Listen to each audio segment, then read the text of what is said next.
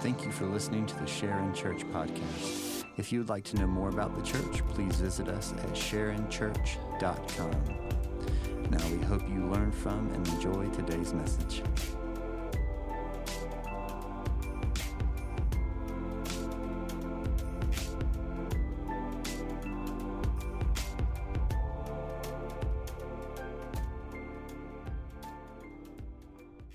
You go ahead and grab your Bibles, turn to Matthew chapter 1. Matthew chapter 1 is where we'll be this morning. We're going to finish up the genealogy of Jesus today, and then we'll continue through Matthew for the next few weeks as we continue to make our way towards the birth of Jesus, as we study that together. And so we're in the third section of this genealogy at the end of it here in Matthew. We're going to start in verse 12. Remember, Advent means arrival. It's a Latin term meaning arrival. And so for us on this side of Christmas, we look back and we celebrate the first coming of Jesus. We celebrate that God came to us, Emmanuel. He moved into our neighborhood, put on flesh and blood, and moved into our neighborhood. But we also, as Christians, we long for the return of Christ. We believe that he is coming again to set all things right, to make all things new. And so while we look back and see that he has come, we believe that because he has come, he will come again. And so we long for that day as well. So let's pick up in Matthew chapter 1. I want to read through these verses, and I want you to know if you don't recognize any of the names, that's okay. Because most of these names are only mentioned here. They are not mentioned anywhere else in Scripture. And we don't have a whole lot of information on them, but that's part of the point. And on the screen right now are more verses in Scripture we're going to cover today. So if you want to take a picture of that or write these notes down, I just want you to see that I'm not making it up. This is in Scripture. And we're going to study kind of a theme throughout Scripture this morning. Matthew chapter 1, verse 12. After the deportation to Babylon. Deportation, just a polite way of saying exile or captivity. We'll talk more about that here in a bit. Jeconiah was the father of Shealtiel. Shealtiel, the father of Zerubbabel. Zerubbabel might be the only name you recognize. It's mentioned 5 times in the Old Testament. He's appointed as governor over Judah. We'll talk more about that. Zerubbabel, the father of Abiud. Abiud, the father of Eliakim, and Eliakim, the father of Azor. And Azor, the father of Zadok, and Zadok, the father of Achim, and Achim, the father of Eliud. Eliud, the father of Eleazar, Eleazar, the father of Matan, and Matan, the father of Jacob.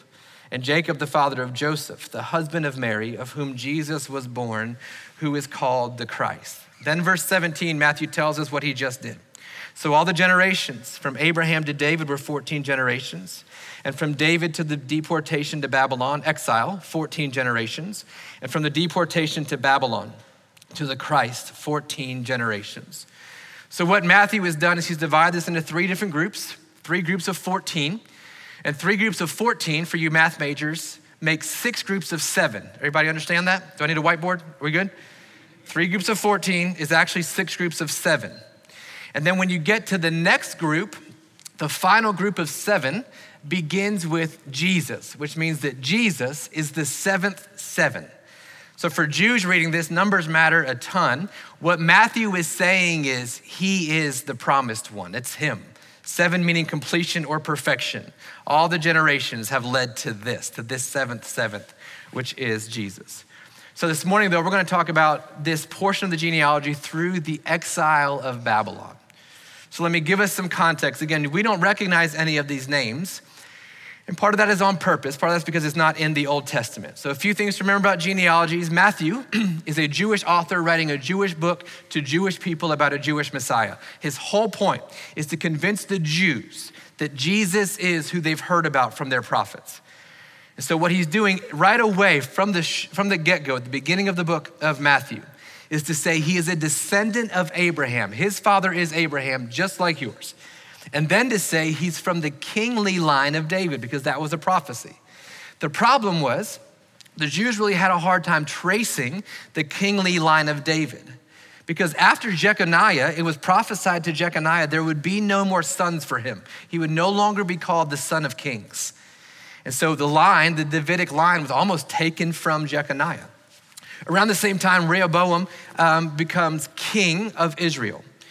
And Rehoboam's not a great king, and during his reign, the kingdom of Israel splits into a northern kingdom and a southern kingdom, which is why it gets confusing towards the end of the Old Testament. The northern kingdom keeps the name of Israel. So they are Israel. They have 10 of the 12 tribes in the northern kingdom. The southern kingdom would now be called Judah. and it would be comprised of the tribe of Judah and the tribe of Benjamin. The prophecy was that the Messiah would come from the tribe of Judah. And so while the northern kingdom gets taken into captivity, the southern kingdom, Judah, also gets taken into captivity. It's called exile by Babylon. Babylon comes in, takes them out, and takes them to Babylon. Over time, Persia then overtakes Babylon, and then Persia, the king of Persia, says, hey, I'm gonna allow you to go back into Judah, back into Jerusalem, the capital city, and I'm gonna allow you to go back there and rebuild the temple. And so this is where we pick up here. They're on their way back in to rebuild the temple. Zerubbabel is one of the first ones to help lead this rebuilding of the temple in Jerusalem. But because of that, there are no more kings, there's just governors. Babylon's in charge, Persia is in charge, Rome would become in charge, and they don't appoint kings because they have kings. They have Caesars, they have kings, so they appoint governors to control that area. And what we've read here in the end of Matthew, they're not kings. In fact, they're probably governors of that southern kingdom of Judah. And so while the Old Testament focuses primarily on the northern kingdom of Israel, this is focusing on Judah because Matthew is making the point that even in the darkness of exile, even in the darkness of civil war, even in the darkness of no kings, God is working a plan to bring forth the Messiah. So that's what we're reading here in Matthew chapter 1. Before we get into it, I want to first establish some ground rules. I'm going to talk about worldviews for a second. Now, a worldview is a way that you view the world. I know that's creative, but I'm gifted in that way, and so that's what I have for you. A worldview is the way in which you view the world. And we all have different worldviews, and they often begin externally. We're told how to view the world, or we pick up how to view the world by how we're raised or the culture that we live in. And then over time, though, that culture makes its way into us. And so a worldview actually becomes our identity, the way that we view things. And a way that we know that, I think most predominantly in the South, is during college football season. Depending on the team that you root for and the team that you pretend you went to school at, that school, that shapes how you see the world. So right now, you Georgia fans, the world is great, is it not? It's a good world for you. You're barking, which to me tells me things are good. That's how I know. When bulldogs start barking, things are good. And so you think things are good right now. I'm a Florida Gator fan, so things are, I don't know, they're mediocre right there. I don't know, they're 6-6, that's what they are for me. Vanderbilt fans, you feel better about this year than you have in many years in the past, right? So just that worldview changes. But what happens over time is the external worldview becomes an internal identity. And here's how you know when you've crossed over into the worldview becoming your identity. When you start saying things like we and us when talking about 18 to 22-year-old football players, you never set your feet on the field. You've never sat through a meeting, you've never gone through a practice, and yet we won the national championship, right? Did you not? We won it. We are the best team in the nation. We sent a quarterback to the Heisman Award ceremony. We. But when you lose, it's, man, those guys are awful. It's they, it's the defensive coordinator, it's he, it's all of that. And you begin, your whole life changes because of the way an 18-year-old plays football, and you can't handle it anymore, right? But that identity, what was a worldview, the way that you see the world, and in fact, the way apparently that you communicate through barking changes, that's your worldview. But then it impacts you now. It gets internally in you. So that's one way. Mothers in the room, you know this completely, right? Because you saw the world one way, and then you became a mama. And you see the world completely differently now. And now everything is a threat to your kids, everything. Butter is a threat to your children. And you see the world that way in such a way now that you are not just the mother of your children, you're the mother of every child that ever comes across you. You are the mother of everyone, right? It becomes part of who we are. So exile is a biblical theme, but for Jews, it was a way they viewed the world. If you look through the Old Testament, they were constantly in exile. They were in Egypt. They were in exile in the wilderness. They were in exile again now in Babylon, and then Persia, Assyria. It's always been exile. When Jesus is born, they are under Roman occupation. They are in exile. And we're going to define exile as a way that you feel like you're not at home. So what's happened for the Jews is they've been taken out of Jerusalem. the temple has been destroyed. I mean, completely destroyed that Solomon had built. They're taken out and they're allowed to go back in. But while they're out in Babylon, they are around people who are not like them, who don't sing the same songs, say the same things, they don't wear the same things, they don't worship the same God. Nothing is familiar to them. It is completely homeless. Then they're allowed to go back into Jerusalem and they try to rebuild the temple, but they're recognizing it's not quite like it was at first. Something is off here. It's the way you felt when you went away to college and then you came back home and it's supposed to feel like home, but now it doesn't anymore, but college doesn't feel like home yet, so you don't really quite know where you land. That's what exile is. You just don't quite know where you fit, what home is for you. And so these people, they have lived lives of exile. And in fact, there's a rabbi a few hundred years ago who wrote a poem, and the first line of the poem is, "What am I without exile?" The identity of the Jews had gotten so steeped in exile that if you were to take away the exile from them, if you were to give them a home, they really wouldn't know what to do with it because their identity was so rooted as people of exile. Well, because of that, what seeped in is a way of thinking, a worldview called Zionism. The idea is that Zion, another name for Jerusalem or the holy city, Zionism for a Jew was the idea that if we can just get back to Zion, if we can just get back to Jerusalem, if we can just get the temple rebuilt, if we can just have that back, then everything will be fine.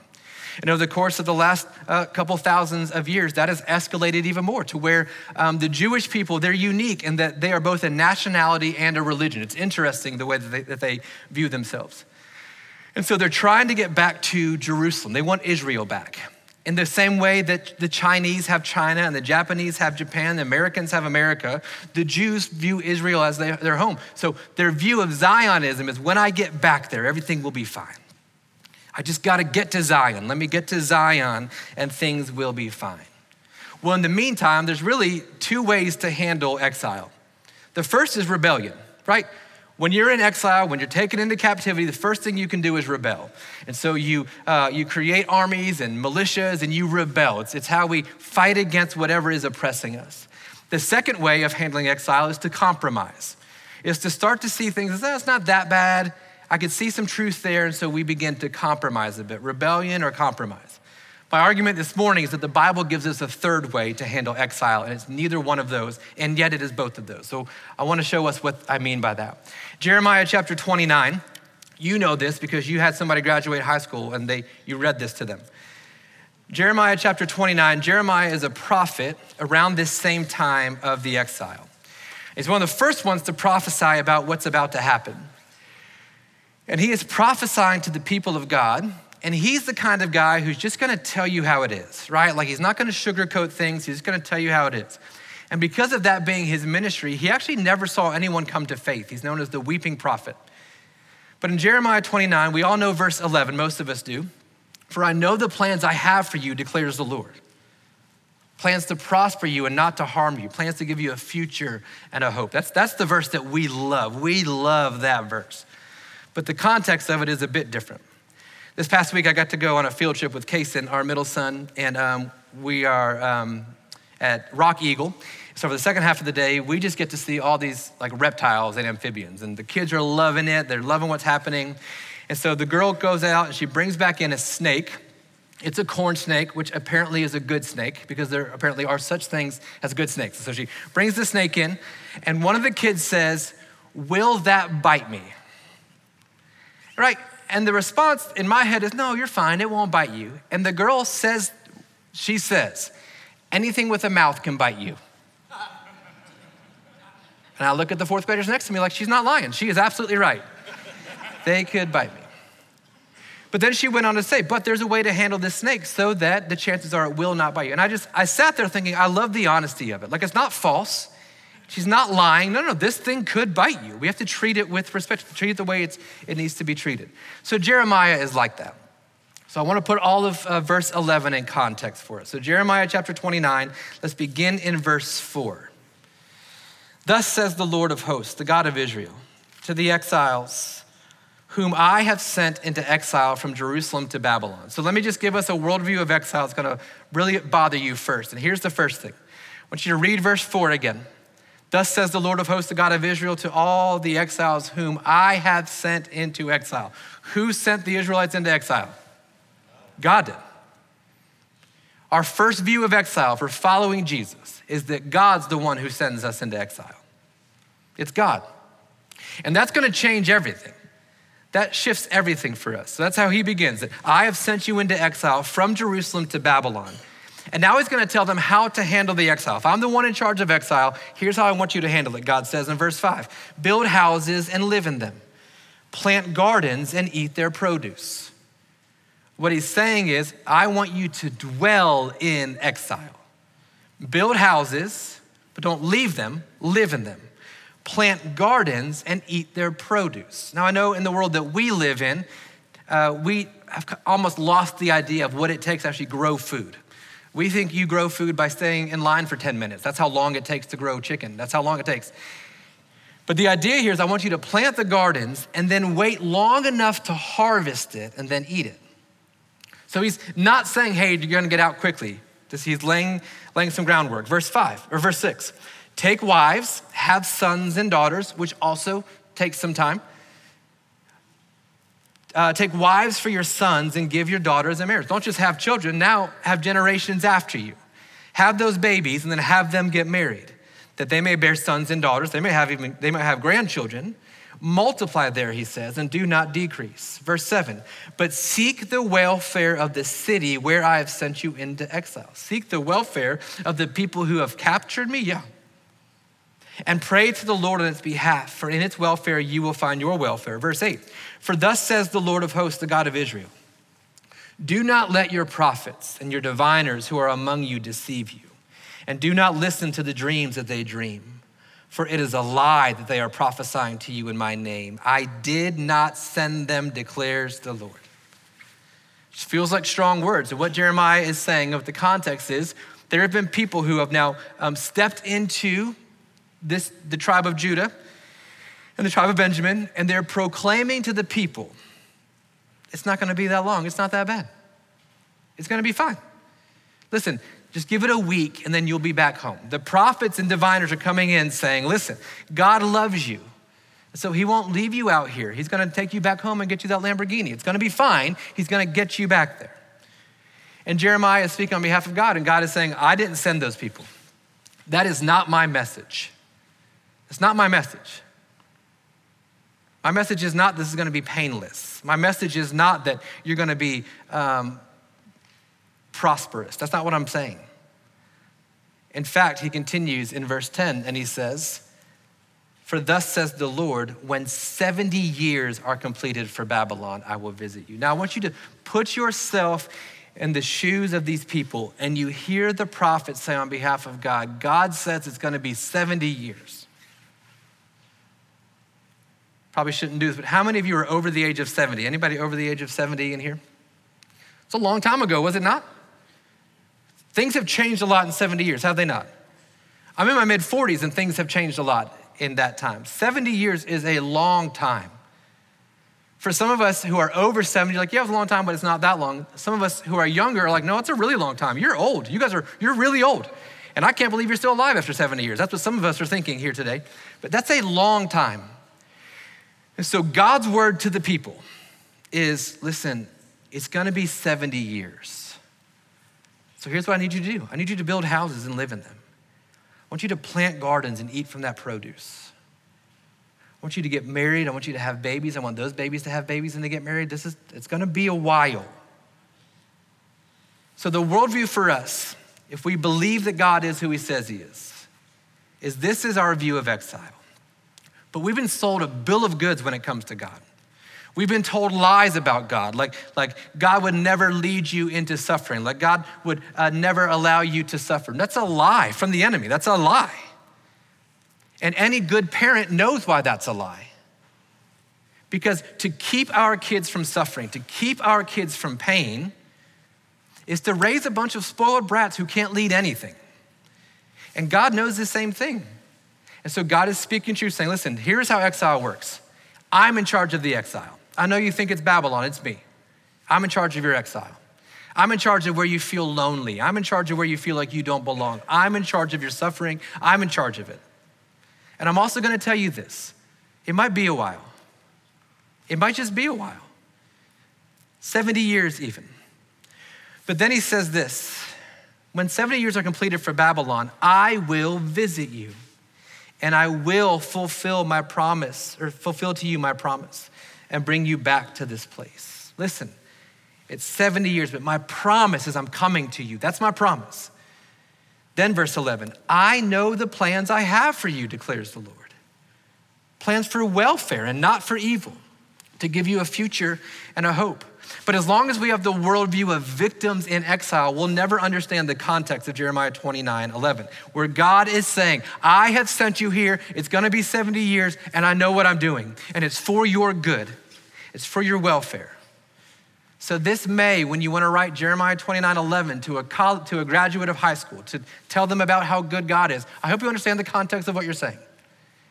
What you're saying to them is, he knows the plans he has for you. And there are coming years where it might feel like exile. Don't lose hope. This is what God is saying, but I'm coming to give you a future and a hope. Verse 12, then you will call upon me and come and pray to me, and I will hear you. You will seek me and find me when you seek me with all your heart. I will be found by you, declares the Lord.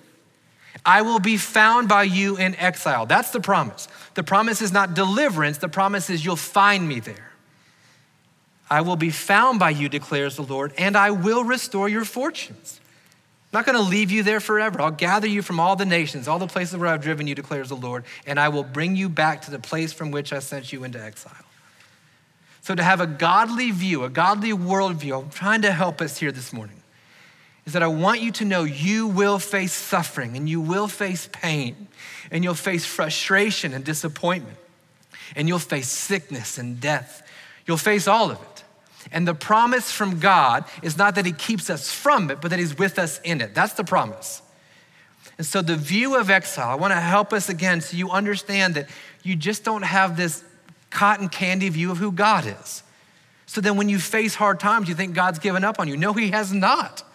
In fact, in the exiles where you find him, you'll find him there.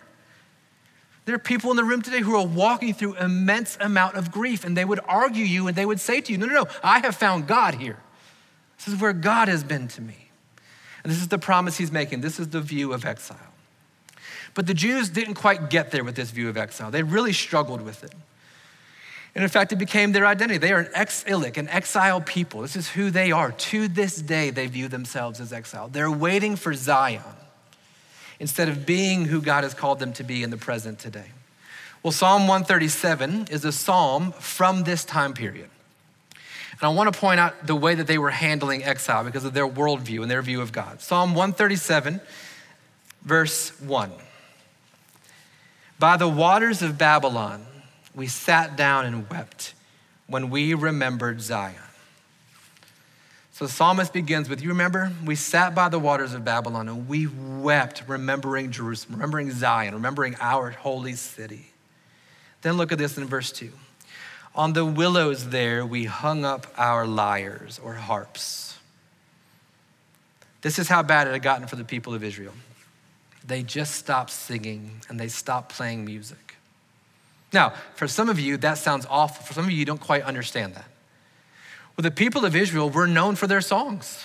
And they were known for their songs about Zion, about Jerusalem. They were known for their songs about this place of where God lives and dwells and resides with them. They're known for it. So it continues in verse 3. For there in Babylon, our captors required of us songs and our tormentors mirth, saying, sing us one of the songs of Zion. The Babylonians knew that they loved to sing. Hey, sing us one of those songs again. Some say they liked it musically. Some said it was all mockery. But at this point, the Israelites can't do it anymore. Then they say this in verse 4. How shall we sing the Lord's song in a foreign land? I'm hanging up my harp. I can't sing about God in exile.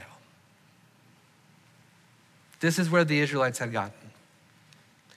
And if we're gonna be honest, we felt that way, have we not? In the pain that we're in and the suffering that we're in, the consequences of the fall, wherever we are. Maybe you've reached a point where you're like, what's the point? Why? I don't even need to sing right. I can't. There's nothing for me to sing about. And the Israelites hung up their harps and said, how can we sing the Lord's song in a foreign land? Well, this idea of singing is closely connected to joy throughout Scripture. And I know you men say you don't like to sing, but I would argue with you because you sing at college football games. You sing when Leonard Skinner comes on your radio. You sing.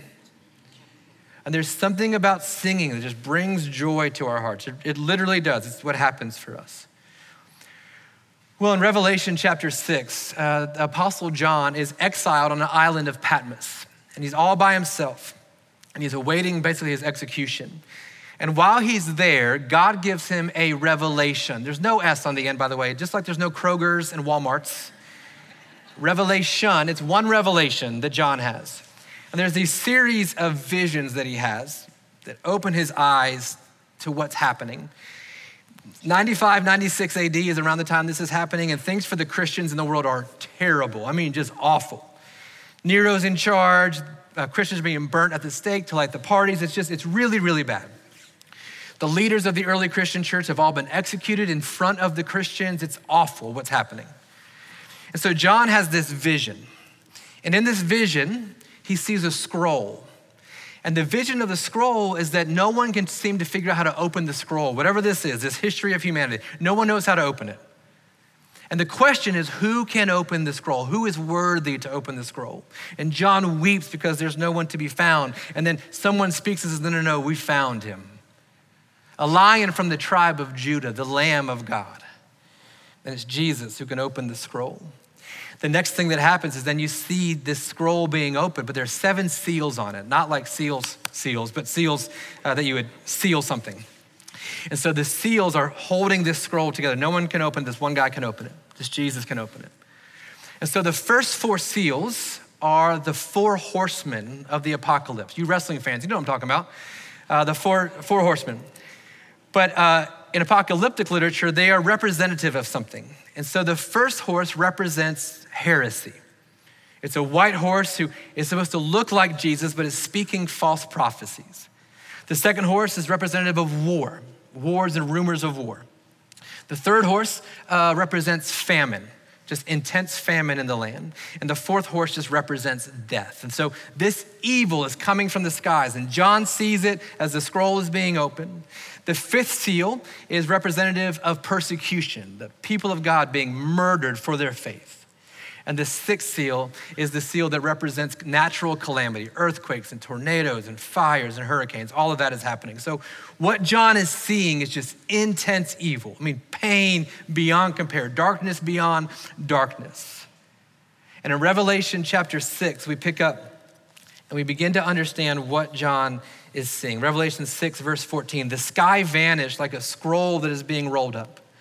And every mountain and island was removed from its place. And the kings of the earth and the great ones, and the generals and the rich and the powerful and everyone, slave and free, hid themselves in the caves and among the rocks of the mountains, calling to the mountains and rocks, saying, fall on us, hide us from the face of him who is seated on the throne and from the wrath of the Lamb. For the great day of their wrath has come. And then here's the question, who can stand? So John has this vision, and he sees all this evil coming towards him and towards the earth. And the people that you would look to lead us through pain, to lead us through exile, to lead us through suffering and evil and darkness, the kings and the rulers are hiding in the rocks. They're shaking. The rich and the wealthy and the powerful are all hiding in the caves. Even the poor are hiding in the caves, the slave and the free. Everyone is hiding in the caves. So the question begs to be asked, well, who's gonna make it? With all this evil in the world, heresy and death and war and famine and persecution and calamity, who can stand? Then Revelation chapter 7, John hears something, and he hears the voice of someone declaring 144,000, which is a very Jewish way of saying a whole heck of a lot of people. And in Revelation chapter 7, verse 9, John hears 144,000, then he sees this in verse 9. After this I looked, and behold, a great multitude that no one could number, from every nation, from all the tribes and peoples and languages, standing before the throne and before the Lamb, clothed in white robes with palm branches in their hands. Now, what you're reading is a summary of the prophecy to Abraham, every tribe, tongue, and nation. And then you're seeing the picture of that Palm Sunday when those who believed in Jesus laid down their palm branches as a means of worship. Who does John see? The question, who can stand? Who does John see? John sees the church. That's who he sees standing. In the midst of exile and persecution and darkness, in the midst of natural calamity and war, in the midst of chaos, the question, who can stand? John sees the church, the Christians. That's who can stand. Verse 10, and crying out with a loud voice, salvation belongs to our God who sits on the throne and to the Lamb. And all the angels were standing around the throne and around the elders and the four living creatures. We just sang about this. And they fell on their faces before the throne and worshiped God, saying, amen, or singing, amen. Blessing and glory and wisdom and thanksgiving and honor and power and might be to our God forever and ever. Amen. So the question of exile, the worldview of exile, the world tries to tell you it's painful or it'll be over quickly or this is God's way of getting back at you. And the godly worldview of exile is God is good and he is for you. And he has sent the exile, and it might be a while, but when you're in it, who stands? The Christian stands. Who makes it in exile? Those who declare Jesus as Lord. That's who makes it through the exile. That's who rejoices. That's where we find joy in the exile. And what are they doing? They're gathered around the throne and they are singing, they're worshiping. And that might mess with you. Because when you've experienced exile, you've experienced loneliness, feeling like you don't belong here, when you've experienced the skies being open and evil descending upon you. And it always feels like it's not just one thing, right? It feels like it's one thing after another in your life. And so there's financial pain, which then turns into relational pain, which then turns into betrayal, which then turns into uncertainty and fear and frustration. We're seeing all of it happen. And the book of Revelation, the vision, is that church, you're gonna be okay. That this exile will not destroy you. In fact, you will find yourself singing and worshiping at the feet of God. A pastor and theologian, Eugene Peterson, speaks on this very passage. And he says, these people are not only secure, they are exuberant. This is a curious but wholly biblical phenomenon. The most frightening representations of evil, which we just saw in Revelation 6, are set alongside extravagant praise, which we just saw in Revelation 7. Christians sing. They sing in the desert. They sing at night. They sing in the storms. Oh, how they sing. The songs of vision are the response to the statistics of evil. Any evil, no matter how fearsome, is exposed as weak and pedantic meaning shallow or empty, before such songs. Eugene Peterson is saying, nothing stands a chance against the joy of the church, nothing. And when we are being attacked in exile, when we feel like there's no light at the end of the tunnel, and we stand and we sing in the face of adversity, and we sing in the face of evil, and we sing in the face of Babylon, what's happening is that we are expressing joy, unspeakable joy.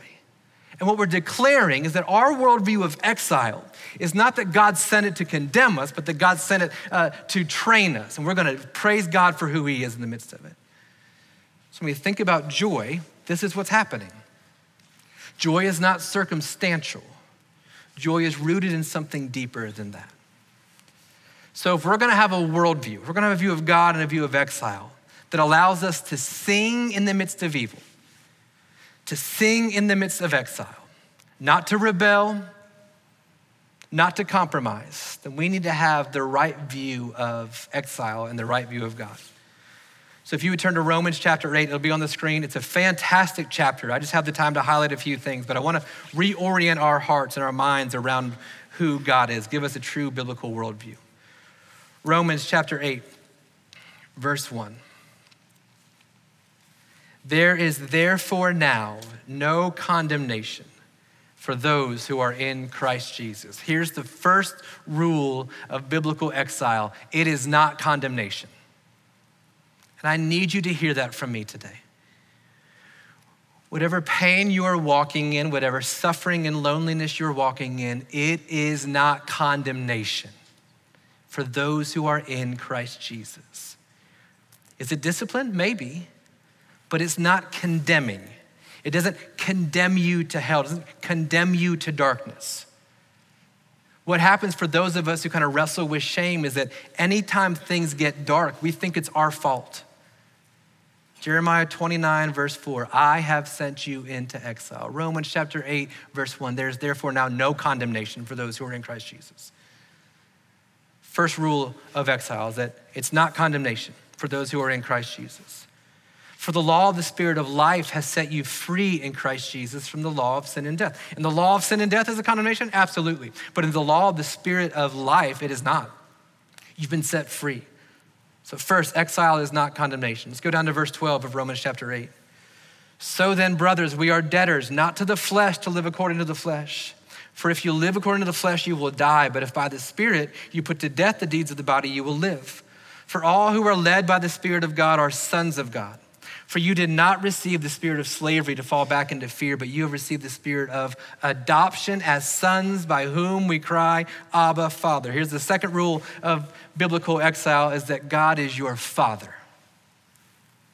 And he's a good Father who only gives good gifts. And so while your exile is not condemnation, it might actually be a gift. If God is good, if he is that who he says that he is, then whatever he's allowed to get through his hands to you must be good for you. It must be. He is your Father. And then verse 16, the Spirit himself bears witness with our spirit that we are children of God. And if he is Father, then you are son or daughter. And I don't know what kind of home you were raised in, but God is a better Father than that. He's good and he's perfect. And if we are his children, verse 17, then we are heirs. Heirs of God and fellow heirs with Christ, provided we suffer with him in order that we may also be glorified with him. Another rule of a biblical view of exile, that the exile is necessary for inheritance. It's necessary. We see it here in Matthew chapter 1. The exile is how God got the line back to the Davidic line. It's how God did it. So whatever exile you're in, it's what God is doing. Romans 8:28. And we know that for those who love God, all things work together for good, for those who are called according to his purpose. If you are in Christ Jesus and you are his son, all things are working together for good. Exile? Yes, exile. Cancer? Yes, cancer. Divorce? Yes, divorce. Pain? Yes, pain. Yes. Prison? Yes. Drug addiction? Yes. All of it is being worked together for good for those who are called according to his purpose. Romans 8:35. Who shall separate us from the love of God? Shall tribulation or distress or persecution or famine or nakedness or danger or sword? As it is written, for your sake we are being killed all the day long. We are regarded as sheep to be slaughtered. No, in all these things we are more than conquerors through him who loved us. For I am sure that neither death nor life nor angels nor rulers nor things present nor things to come nor powers nor height nor depth nor anything else in all creation will be able to separate us from the love of God in Christ Jesus our Lord. Another rule of biblical exile is that it does not separate us from the love of God. In fact, it draws us deeper into the love of God. And so maybe today you find yourself in exile and you're finding it really hard to sing. You want to hang up your harp. I'm telling you, you've got the wrong view. Because you've got the wrong view of God and you see God as a genie or a vending machine. He's not. He's a good father. And good fathers know there are seasons in which their children need to suffer, that they might grow, they might find more about who he is. And it never separates God or the love of God from you, never. Nothing does. Nothing does. 1 Peter chapter 1, Peter is writing to the church in persecution, and he calls them elect exiles, which is an interesting phrase, because to be an exile means that you've been cast out, but to be elect means that you've been chosen. And so he puts these two things together as if to say, yeah, you're exiles, but you need to know you've been chosen for this exile. So I don't know where you find yourself today, but I think Peter would say the same thing to you and to me. He would call us elect exiles. So then what do we do? What do we do? Philippians chapter 4, Paul tells us what to do. He says, rejoice in the Lord always. That word always in the Greek is interesting. It's translated always. Like, not when things are good, not when you've got money in the bank, always, at all times, in all ways. When do we rejoice? When do we express our joy? Always. In happiness and in a smile? No, but always. And I will say again, rejoice, as if we need to hear it again. Rejoice. And then here's the expression as Mallory comes up. It says, let your reasonableness be known to everyone. What that means is let your sanity be known to everyone. While the world is going crazy because the skies have opened and the horsemen have descended and evil is on the earth, when that is happening, what he says is, would you please just be reasonable? Be sane about this. Have the right view of God. He is great and can do what he wants, when he wants, how he wants to. But also he is good and he is for you and he loves you. Why do we rejoice at all times? Because we have a reasonable view of the world that begins with the proper view of who God is. And the last phrase is crucial. Rejoice in the Lord always. And again, I say rejoice. Let your reasonableness be known to everyone. Why? Because the Lord is at hand. He is near. Not because the end is coming, not because Zion is almost rebuilt, but because he is with you.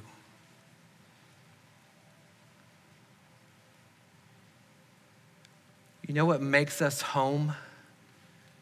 It's not a building, it's not a city. It's a person that makes us feel at home. Jesus has come like he promised he would. And he is near, which means in him we are no longer exiles. We are sons and we are daughters. Sing a Christmas carol. There's two words in it. I think we just sing right past sometimes, but it's rejoice. Let me say it again, rejoice. And the next word is Emmanuel. Do you know what we're saying? What we're saying is rejoice, be joyful, be joyful. God is with us. So I don't know where you find yourself today, whether you're in exile, you're heading into exile, you're coming out of it, but there's exile for all of us.